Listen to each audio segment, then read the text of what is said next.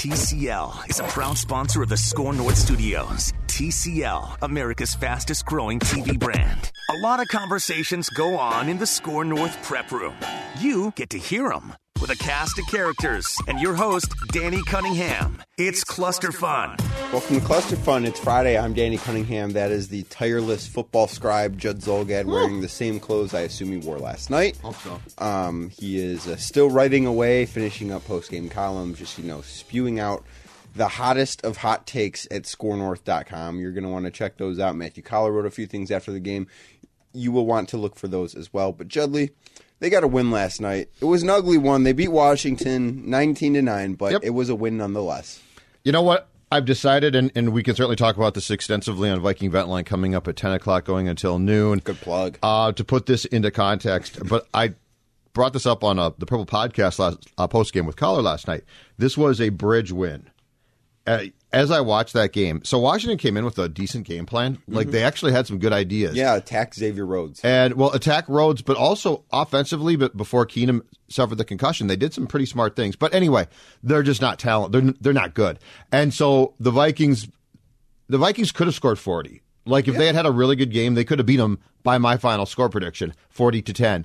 But as you watch that game unfold, and with the fact that you now have 10 days off till Kansas City, it's a bridge win, which means, okay, you'd prefer not to win by 1 point, but you won by 10. You could have won by 25. Yep. And who cares? All that matters. So you've now got 10 days, and now we find out. Thank the heavens. Now we find out, because the next 4 games, 3 of them are, okay, are you good or not? Time to show up, buddies. Kansas City, Dallas in prime time, the kryptonite of Kirk at Dallas. Although last night, Kirk Cousins had his best primetime performance. You know what? Kirk Cousins was great. And again, I would like to nominate my dog Stella for playing quarterback in that game, because she could have too. I mean, Washington's just not any good. They've got no talent. Their cornerback went out.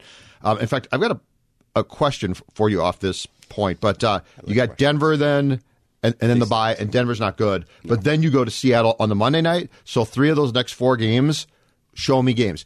Here's my question for you. In all the years that you've watched football, and you've watched a lot of Browns, so you've watched a lot of bad football. I'm not joking, and I know that. I have. But do you remember, and it's not that Washington gave up last night, but I don't remember a year where I've seen so many teams just willing to roll over and be bad. And I think it's for the sake of draft picks. But, I mean, the Dolphins are actively tanking. Washington took out their one of their top corners last night. Keenum suffered the concussion. And this is when you knew that game was done. Start of the third quarter, Dwayne Haskins is at quarterback. Did you say on your couch, oh, no, Dwayne Haskins? No. I just see a lot of teams. I shouldn't say a lot. I see a number of teams at the back end of this league who are just like, okay, draft pick time.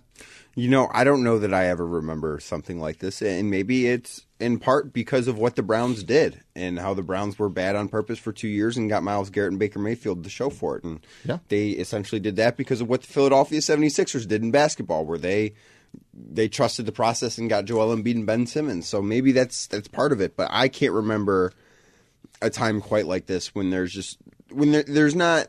It used to feel as if the worst team in the league was always like 4-12 at worst, right?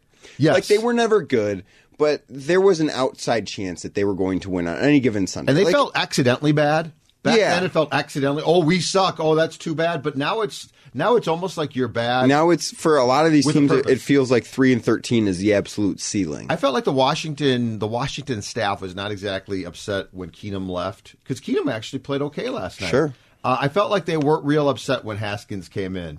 At one time, you'd be like, no, man, they must be upset. The players might be. I don't think the staff is. I think they're like, okay, cool. Yeah, the front office for sure. The staff, I don't know that they care about anything anymore because they're all going to be gone next year. That's very true. How about the time of game last night? 2:39. Rob Manfred, take note, 2:39, Thursday night NFL primetime game. Yeah, that was great. That was the highlight of the game, wasn't it? I mean, we had 8 scoring drives and less than 30 points. Has that ever happened before? It was off the charts. There were 8 scoring drives last night in the Vikings-Washington game, and they did not score 30 points total. Well, and look at the offense, too. The offensive production, what the Vikings, in fact, Mike Zimmer brought this up post-game. He said he looked up at the scoreboard at one point at their offensive production. He's like, the offensive production's good. Oh, look at how many points we've scored. So the Vikings had, let's see here, total net yards 434 to 216.